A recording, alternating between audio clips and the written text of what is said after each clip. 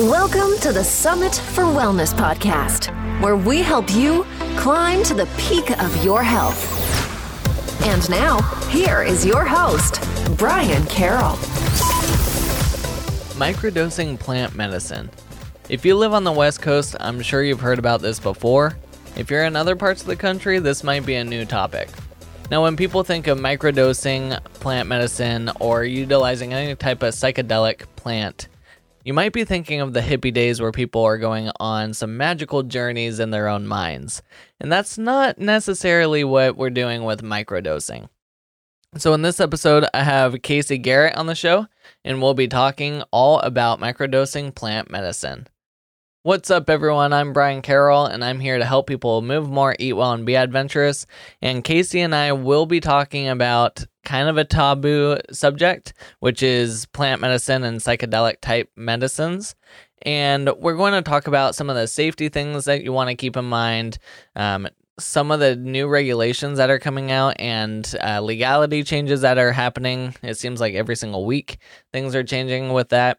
And then how to just be safe, and if you do decide to go on any of these plant medicines, how to do it without harming yourself. And whenever it comes down to this stuff, it always comes down to safety first. So that's what we'll be talking about in this episode. And we also cover why would people even do this in the first place if they're not going on any crazy magical trips like back in the hippie era. So Casey Garrett is the founder of Microdosing for Healing, which is a nationwide virtual program combining microdosing education, experience, and a supportive community. And the intention of the program is to introduce individuals to the beautiful practice of microdosing, inspire a lifelong connection to nature, instill a reverence and respect for sacred plant medicine, and create the conditions for healing in a fun, welcoming, and supportive container. So let's go dive into my conversation with Casey. Casey, thank you for coming on to the show. Thanks for having me. Happy to be here. Of course, and I'm really excited to chat with you because we're going to talk about kind of a taboo topic, and I'm very interested in some of the uses of it, which is microdosing. But before we start there, let's learn a little bit more about you, your background, and what got you into all this in the first place. Yeah, thank you so much. Happy to talk about this taboo subject with you and your audience. Yeah, I've been in the healing arts for coming up on 25 years now. So I began shortly after I moved to California about 25 years ago, and I started out studying somatic therapies. But my background is in body work, and then I went on to write books on the subject, develop a product line, and then in 2012 opened my first healing art studio and went on to create kind of a diversified healing art studio offering everything from bodywork, massage to meditation, yoga, sound healing, and then plant medicine. And that's how I was originally exposed to plant medicine and the plant medicine work we do now. And so what does plant medicine look like? What exactly is it? Is that using herbs? Is it using psychedelics? What is it? It's a very broad topic, obviously. So plant and mushroom medicine can mean both medicinal mushrooms, meaning herbs and plants. But typically when people use the term microdosing today, it's in regard to psychedelics. Yes. And because it's the term microdosing, I'm assuming that means small amounts. Is it actually amounts that you would notice a difference, or what's the point of doing a little bit? Mm-hmm. Yeah, exactly. So part of what the microdosing, I was drawn to microdosing because of its subtlety. It is subperceptual. So it is, while you're taking psychedelic or entheogenic plant medicine, meaning psychoactive plant medicines, you're taking them at such a tiny dose that you're not feeling any of the psychoactive effects. So you're not tripping, you're not having any visual distortions, hallucinations. And it's a way to receive all the benefits of plant medicines over time and in a much more gentle, subtle manner. Okay. Yeah, that makes a lot more sense. So people that grew up in the 60s, we're not going all out on some vision quests, as they like to call it. So what's the point of microdosing then? So the point of microdosing is to receive the same benefits that a large, as we call them, macro dose or a heroic dose journey that people associate with the 60s. So I have a lot of people who come to practice who are brand new to plant medicines. They're in the younger generations and they don't have any stigma. They're coming in as a fresh canvas. And then I have a lot of other people who lived through the 60s and maybe they used psychoactive medications and medicines recreationally in the past, but this is their first time kind of coming to them for a therapeutic healing basis. So the reason people come now, it's for all different, but they really do show amazing promise for physical, mental, emotional, and spiritual growth, all of the above. Interesting. So when you're taking them, are you experiencing life in a different way, or are you just more open to life? I would say both, honestly. It's a practice, and I like to view them more as a spiritual supplement than a drug. Medicine and drug, it's a little bit complicated because we're so used to the framework of traditional pharmaceutical drugs. So plant medicine is very different. Microdosing is very different in that it's not doing something to you. It's kind of clarifying who you already are. So it has amazing benefits physically that you read about when you read about microdosing, as well as the psilocybin research studies that are coming in showing enormous promise for depression, anxiety, PTSD. But they also have a great impact on developing your creativity, deepening your intuition, helping you find your kind of true north, your inner voice, helping you be more compassionate, to be more patient. All of those things are equally, if not more, transformative. Yeah, and with, anxiety, depression, all those rates are skyrocketing, especially in the last couple of years. Is this a safe method for people in those type of situations to possibly get some relief from anxiety and depression?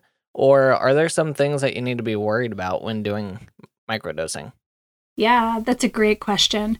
So there's two parts to that. I would say compared to pharmaceutical antidepressants, for example, there are much, much, much less side effects when you're working with plant medicines than when you're working with pharmaceutical medications. In terms of they're non-addictive, they're non-habit forming, there aren't a lot of side effects you have to worry about. You can begin plant medicines and stop using plant medicines without any ill effects. There's no kind of ramping up, there's no weaning off. So you're not becoming dependent like you do on pharmaceutical medications. So in terms of safety on that respect, they're far more safe, in my opinion. In terms of using them, I really think it's so important when you're just beginning practicing microdosing to have some support along the way. And that can be a therapist, a coach, a community. We see a lot of people doing it with a family member, your spouse, your partner, because the effects are so subtle and they're really best, for the best effects, they're best accomplished done alongside other practices in your life. So when you're working with plant medicines, the more commitment you bring to your journey and your process, the greater the effects are going to be. So a lot of antidepressants pretty much numb your feelings. If you're taking plant medicines, is that opening you up more to your feelings? And can that do kind of the opposite of what people would expect to get while they're depressed or anxious? You nailed it. Yes, that's exactly how they work. And that can take some getting used to because it's such a shift in the way we view healing, right? For the longest time, healing has just been curtailing of symptoms rather than getting to the root cause of what's creating the symptoms in the first place. That's the essence of the healing that plant medicine does. So if you're taking it and you start feeling a little bit better, is there an addictive property to it? There is not a quote-unquote addictive property in that you're becoming dependent on the substance.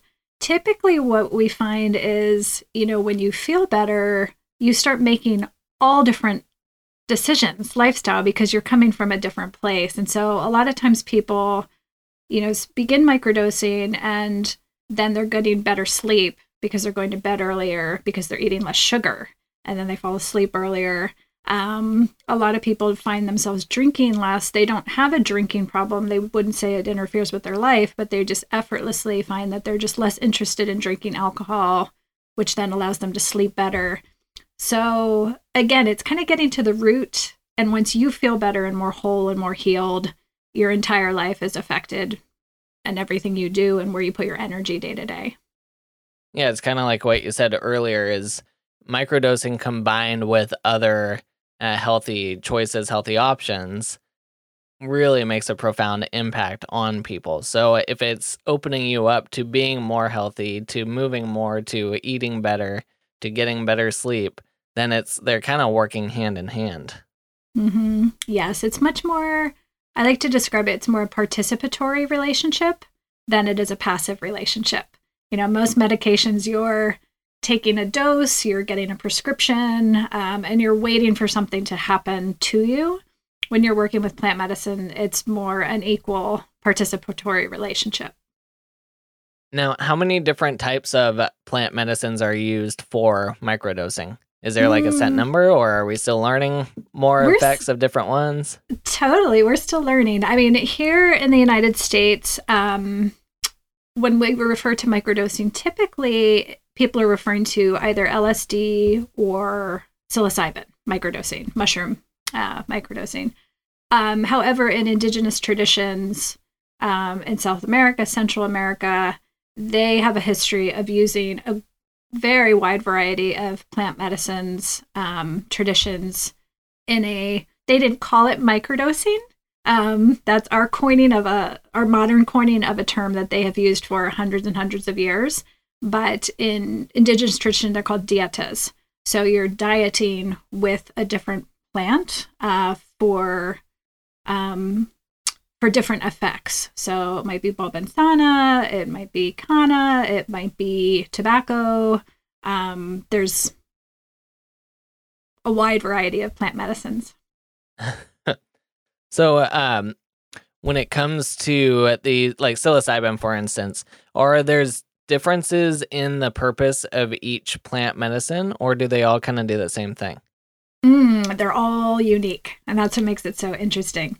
A lot of times I get asked if for people who are brand new and kind of a blank canvas, they're like, well, how do I know what medicine's my medicine? I don't know anything about any of them. Part of it is intuitive, especially with the entheogenic medicines. With our entheogens are natural medicines. So the cactus medicines like peyote or Wachuma, San Pedro, psilocybin is a natural medicine. So they have their own, innate wisdom and spirit. And it's funny, they'll kind of call to you when it's time. The medicines will kind of call to you, and you'll keep reading about them, or you'll keep running into people and they're talking about them. And that's kind of them like dropping little crumbs in your fate path to call you. That's how they found me. For sure. And a lot of people say that who come to our programs too, that it's just their curiosity was piqued and there was something innate in them that just got curious. Can you talk a little bit about what the experience with psilocybin might be like? With microdosing specifically? Yeah, so it's really, when microdosing with mushrooms, it's really, really gentle and subtle, I would say, foremost. A lot of people come in, if you're brand new, are very intimidated. They're like, by a large trip and the stigma of, tripping on mushrooms. It's very, very different than that experience. Mushroom medicine, it's in a microdosing context. The first thing people notice are cognitive benefits usually. So enhanced memory, clarity of thought, clarity of intention. You just kind of start to move through your day more clear and more focused. Okay. And you had mentioned that if someone was to start microdosing, that it's better to work with someone that's had experience. But how do you know that you're taking a small enough dose or you don't overdo it your first time? Yeah, that's a great question. So the recommendation is to start very, very low and go very slow. So rather than the other way around. So the microdosing range for psilocybin and medicinal mushrooms, for instance, is usually between 50 milligrams and 300 milligrams. Everybody will be really unique in that range, but most people, it's best to start very, very low and then give it a few weeks, a month, and then dial it up from there. And it's interesting. It's not based on body weight, body size, the things that measurements that Western pharma is typically made against. It tends to just be very, very unique, made on the individual nature and spirit of the person that determines what their perfect dose is. And are you taking these, are you eating them? Are you smoking them? What is like the normal way of doing them? It depends on the medicine. I mean, mushrooms, the beauty of mushrooms is that they're naturally occurring.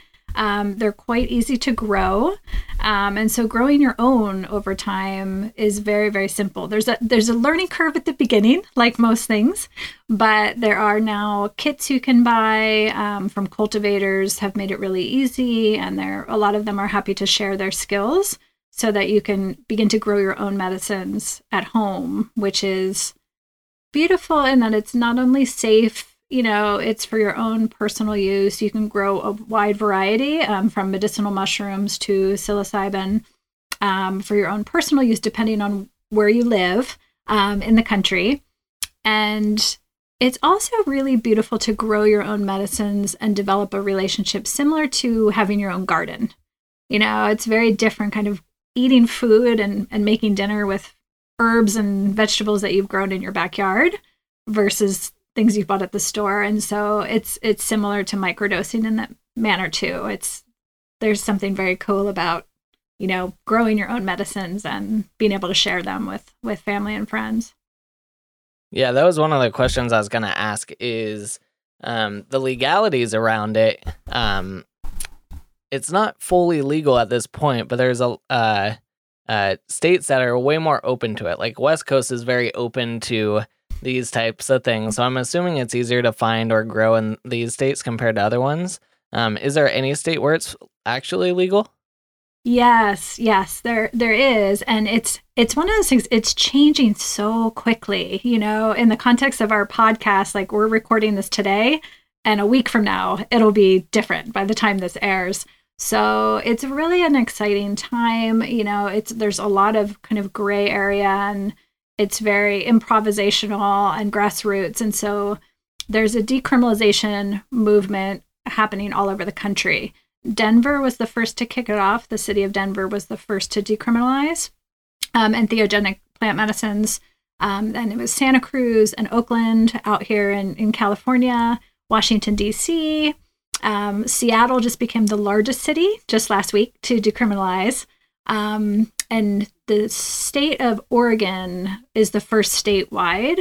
California will hopefully be soon to follow next year to decriminalize and set up a plan for ultimate legalization in a therapeutic model by next year. Oh, nice. Is there any worries that by decriminalizing this, we might open up the population to not just microdose, but macrodose, and just we have people tripping all over the place? Yes, that's of course a concern. And thankfully we have most of the people that are on the planet, talking about these things now lived through the 60s, and remember and have an example of what not to do. Also what has happened with the cannabis industry and the way that has grown nationwide has also provided a lot of information and education on what to do and what not to do and what works. So in my estimation, the decrim movement has been exceptionally thoughtful, whether it's in Oregon or, in the individual cities and counties where a decrim is taking place. They've been very, very careful and thoughtful about, making limits, putting limits in place, who can, how, making it accessible, while also putting in place measures to curb the inevitable excesses of human beings that we are capable of. Yes. I Mm-hmm. think one of the interesting things about the decriminalization process is that it leads to safer quality of product. Like I know up here in Washington, when marijuana was legalized, there was a lot of issues with, people would buy marijuana and it'd be laced with other stuff. And now you can go to, a cannabis store and you can purchase something that's safe and it's quality tested, and you know that it's not going to have LSD or something else mixed in with it. So you kind of know what you're getting. So I can see, if one of the worries of someone purchasing some sort of psychedelic is that maybe it could be laced with something else, fentanyl or whatever else, that's a big deal right now. By decriminalizing it, you're opening up more options to get safer stuff. Exactly. And this is especially relevant to, the lab-based psychedelics such as MDMA or LSD. Absolutely. Yes. Yep. Yeah, I know, like right now, there's a big fentanyl issue up here in kind of the Seattle area, and it's probably countrywide. I haven't really paid that much attention, but that's right there. That's just in pharmaceutical type drugs, where people are getting stuff that's laced. So when you're buying stuff off the street compared to being able to go into an actual store, you just don't quite know what you're getting. Yeah, it's very different. I mean, when you put it in the context of this is something you're growing in your garden, and it's a fruit or a vegetable. And also I think the way you hold the medicine is so important, and the education and the way you're introduced to your relationship with the medicine in a more thoughtful, proactive, and participatory way. When you truly understand how beautiful and transformative it's nature, it's nature that you're connecting with. You have a different reverence and a different respect that you can't conceive of using these things to excess or irresponsibly or recreationally, because you're not doing them justice by that. So I think the context that we're approaching them now in a time when we're coming through a global pandemic, the mental health epidemic is off the charts. There's so many people struggling right now that I think most people are coming to the medicines in that context. They're not just looking to have a good time, or trip for the sake of tripping. They're at a point where they're very, very committed to their own health and to healing our world, because we're kind of at the point where we've got to get it together, and we don't have that much time to get it together individually and collectively. Yeah, and I mean, with depression rates and everything skyrocketing just in the last couple years, you kind of have to give people a boost at some point, because otherwise, I mean, no one's going to have the motivation to do anything or the desire to do anything, because they just, they're depressed, they're anxious, they don't want to go outside, they don't want to see people, they just want to stay inside. Yeah, I mean, one of the things that's most healing about plant medicines and the benefits, I mean, we read about, the cure of symptoms or the cessation of symptoms. Plant medicines, I feel, help us heal by just fundamentally helping us become more present. So many of our disorders and our things are based on our inability to be present. We're so distracted, and a lot of anxiety comes from just being overwhelmed and anxious about the future. Depression comes from, being trapped in these ruminating, overthinking, loops. And so when we are helped to be brought to presence, that just in and of itself is so healing. And when we're present, we can be more creative. We can be more imaginative. We can be more hopeful of possibility.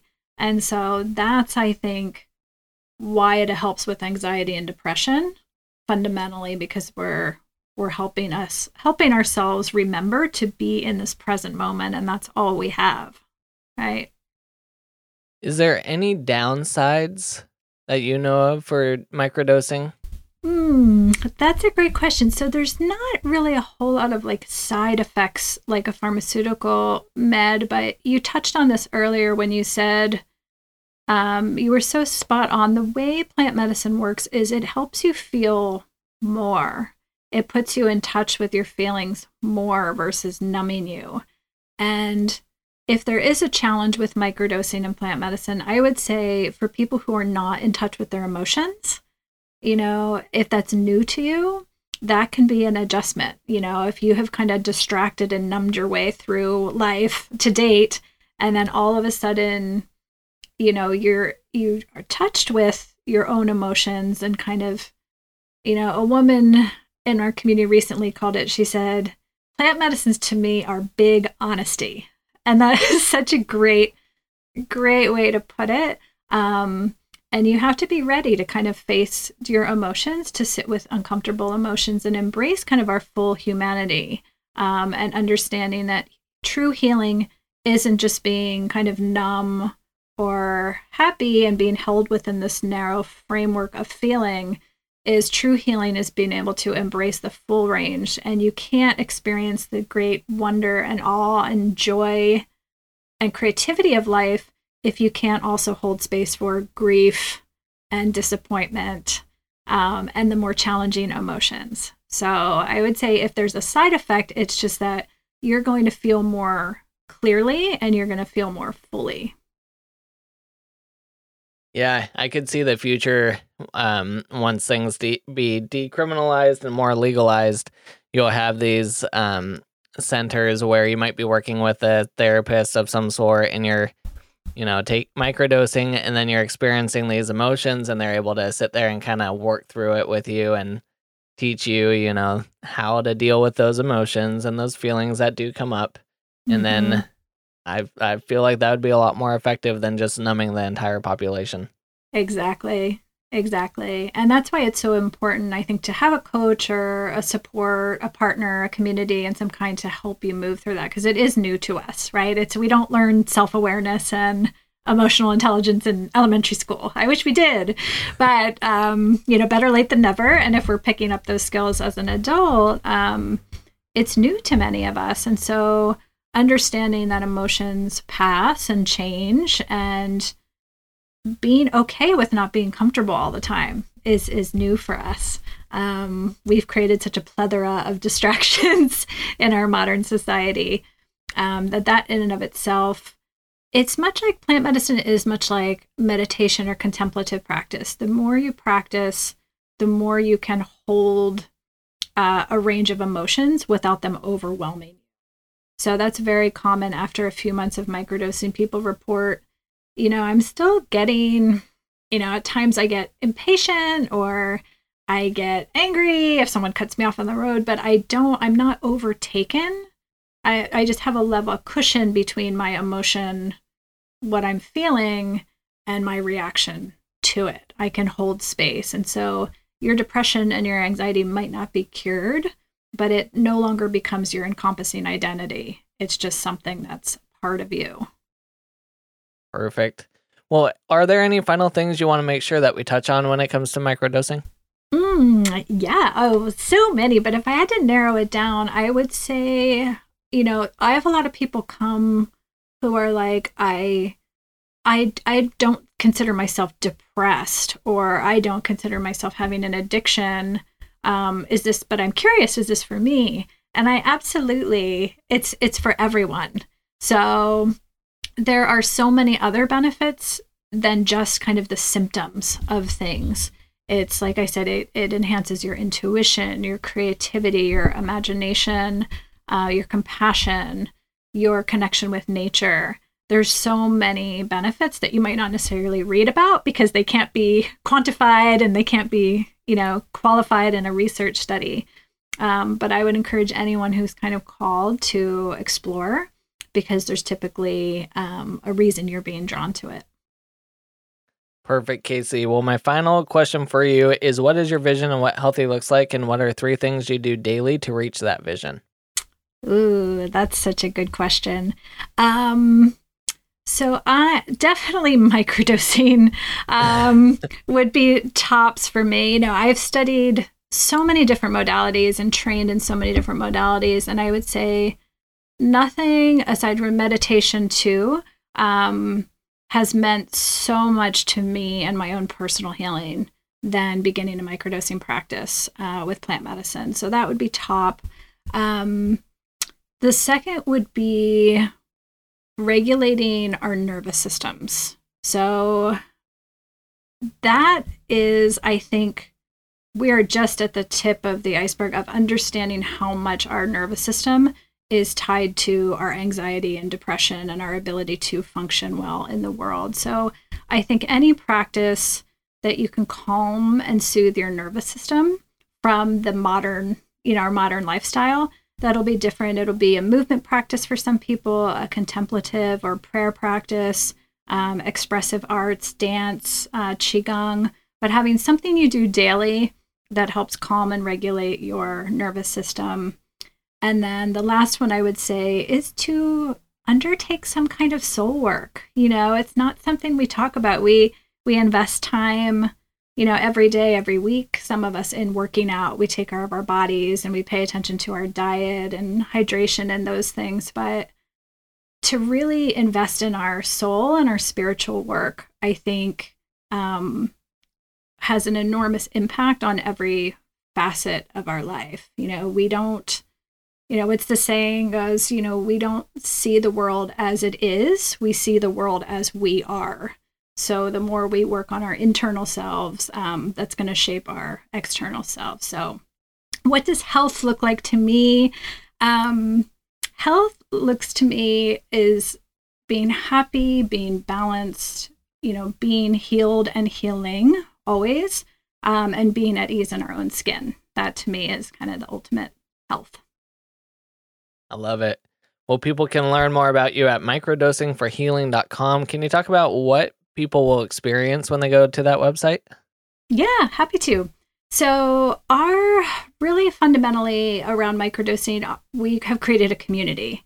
So there's tremendous power and healing in group work, being together. So we have an array of programs. Our intensive programs are limited to just 12 people, and we do those throughout the year. And then we have a larger community program, and it's people of all ages, backgrounds, levels of experience. All of them share a dedication and a commitment and the practice of microdosing and what brings us together for very disparate reasons. But it's really a beautiful way to practice the medicines, is to have the support with kind of kindred spirits from all over the country. Awesome. Is there anywhere else that people can find you? Do you have like YouTube or anything? Yeah, I'm on all the social platforms. With the spelling of my name, I'm very easy to find on all of them. LinkedIn is probably the primary one I use professionally, so you can find me on LinkedIn. And then I'm also on Facebook and Instagram as well. Awesome, Casey. Well, thank you so much for coming on. I know I had a lot of questions about microdosing, and I think it's a very fascinating up-and-coming field. And like you said, every week it's different what's allowed and not allowed. So, I mean, by the time this airs, there could be a lot of changes already. So that's what I'm really interested in, to see the changes over the next couple years. Yes, absolutely. It's a daunting time to be alive, but it's such a fantastic and profound time to be alive. So happy to be here and share. So I hope you've learned a little bit about plant medicines and how to use it for microdosing purposes. And if you want to learn more about it, then head on over to Casey's website, microdosingforhealing.com.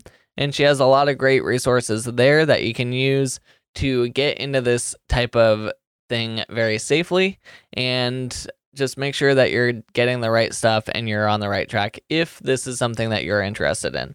Now, over here on the West Coast, a lot of this stuff is becoming a lot more mainstream, and the legalities are changing all the time around it. A lot more stuff is becoming legal and becoming very easy to get. So just remember that. Try to know what the legalities and the rules are in the location that you're at, and different parts of the country will be different when it comes down to this stuff. So thank you, Casey, for coming onto the show and chatting with us all about this. Now, next week, I have a cardiologist, Dr. Phil Ovadia, on the show. Let's go learn who he is and what we'll be talking about. I am here with Dr. Phil Ovadia. Hey, Phil, what is one unique thing about you that most people don't know? That I am a heart surgeon who doesn't believe that cholesterol is the primary cause of heart disease. which is great and also can put you at risk. Well, what will we be learning about in our interview together? We're going to be learning how people can stay off my operating table and why metabolic health is the most important thing to focus on to do that. And what are your favorite foods or nutrients that you think everyone should get more of in their diet? I am a big fan of whole real food that primarily is animal-based products. So meat, seafood, and dairy. And what are your top 3 health tips for anyone who wants to improve their overall wellness? Number 1 is eat whole real food. Number 2 is move more. And number 3 is sleep enough. I think the name of the game is to keep as many people off of the operating table as possible. And we'll be talking all about how to do that in next week's episode. So until then, keep climbing to the peak of your health.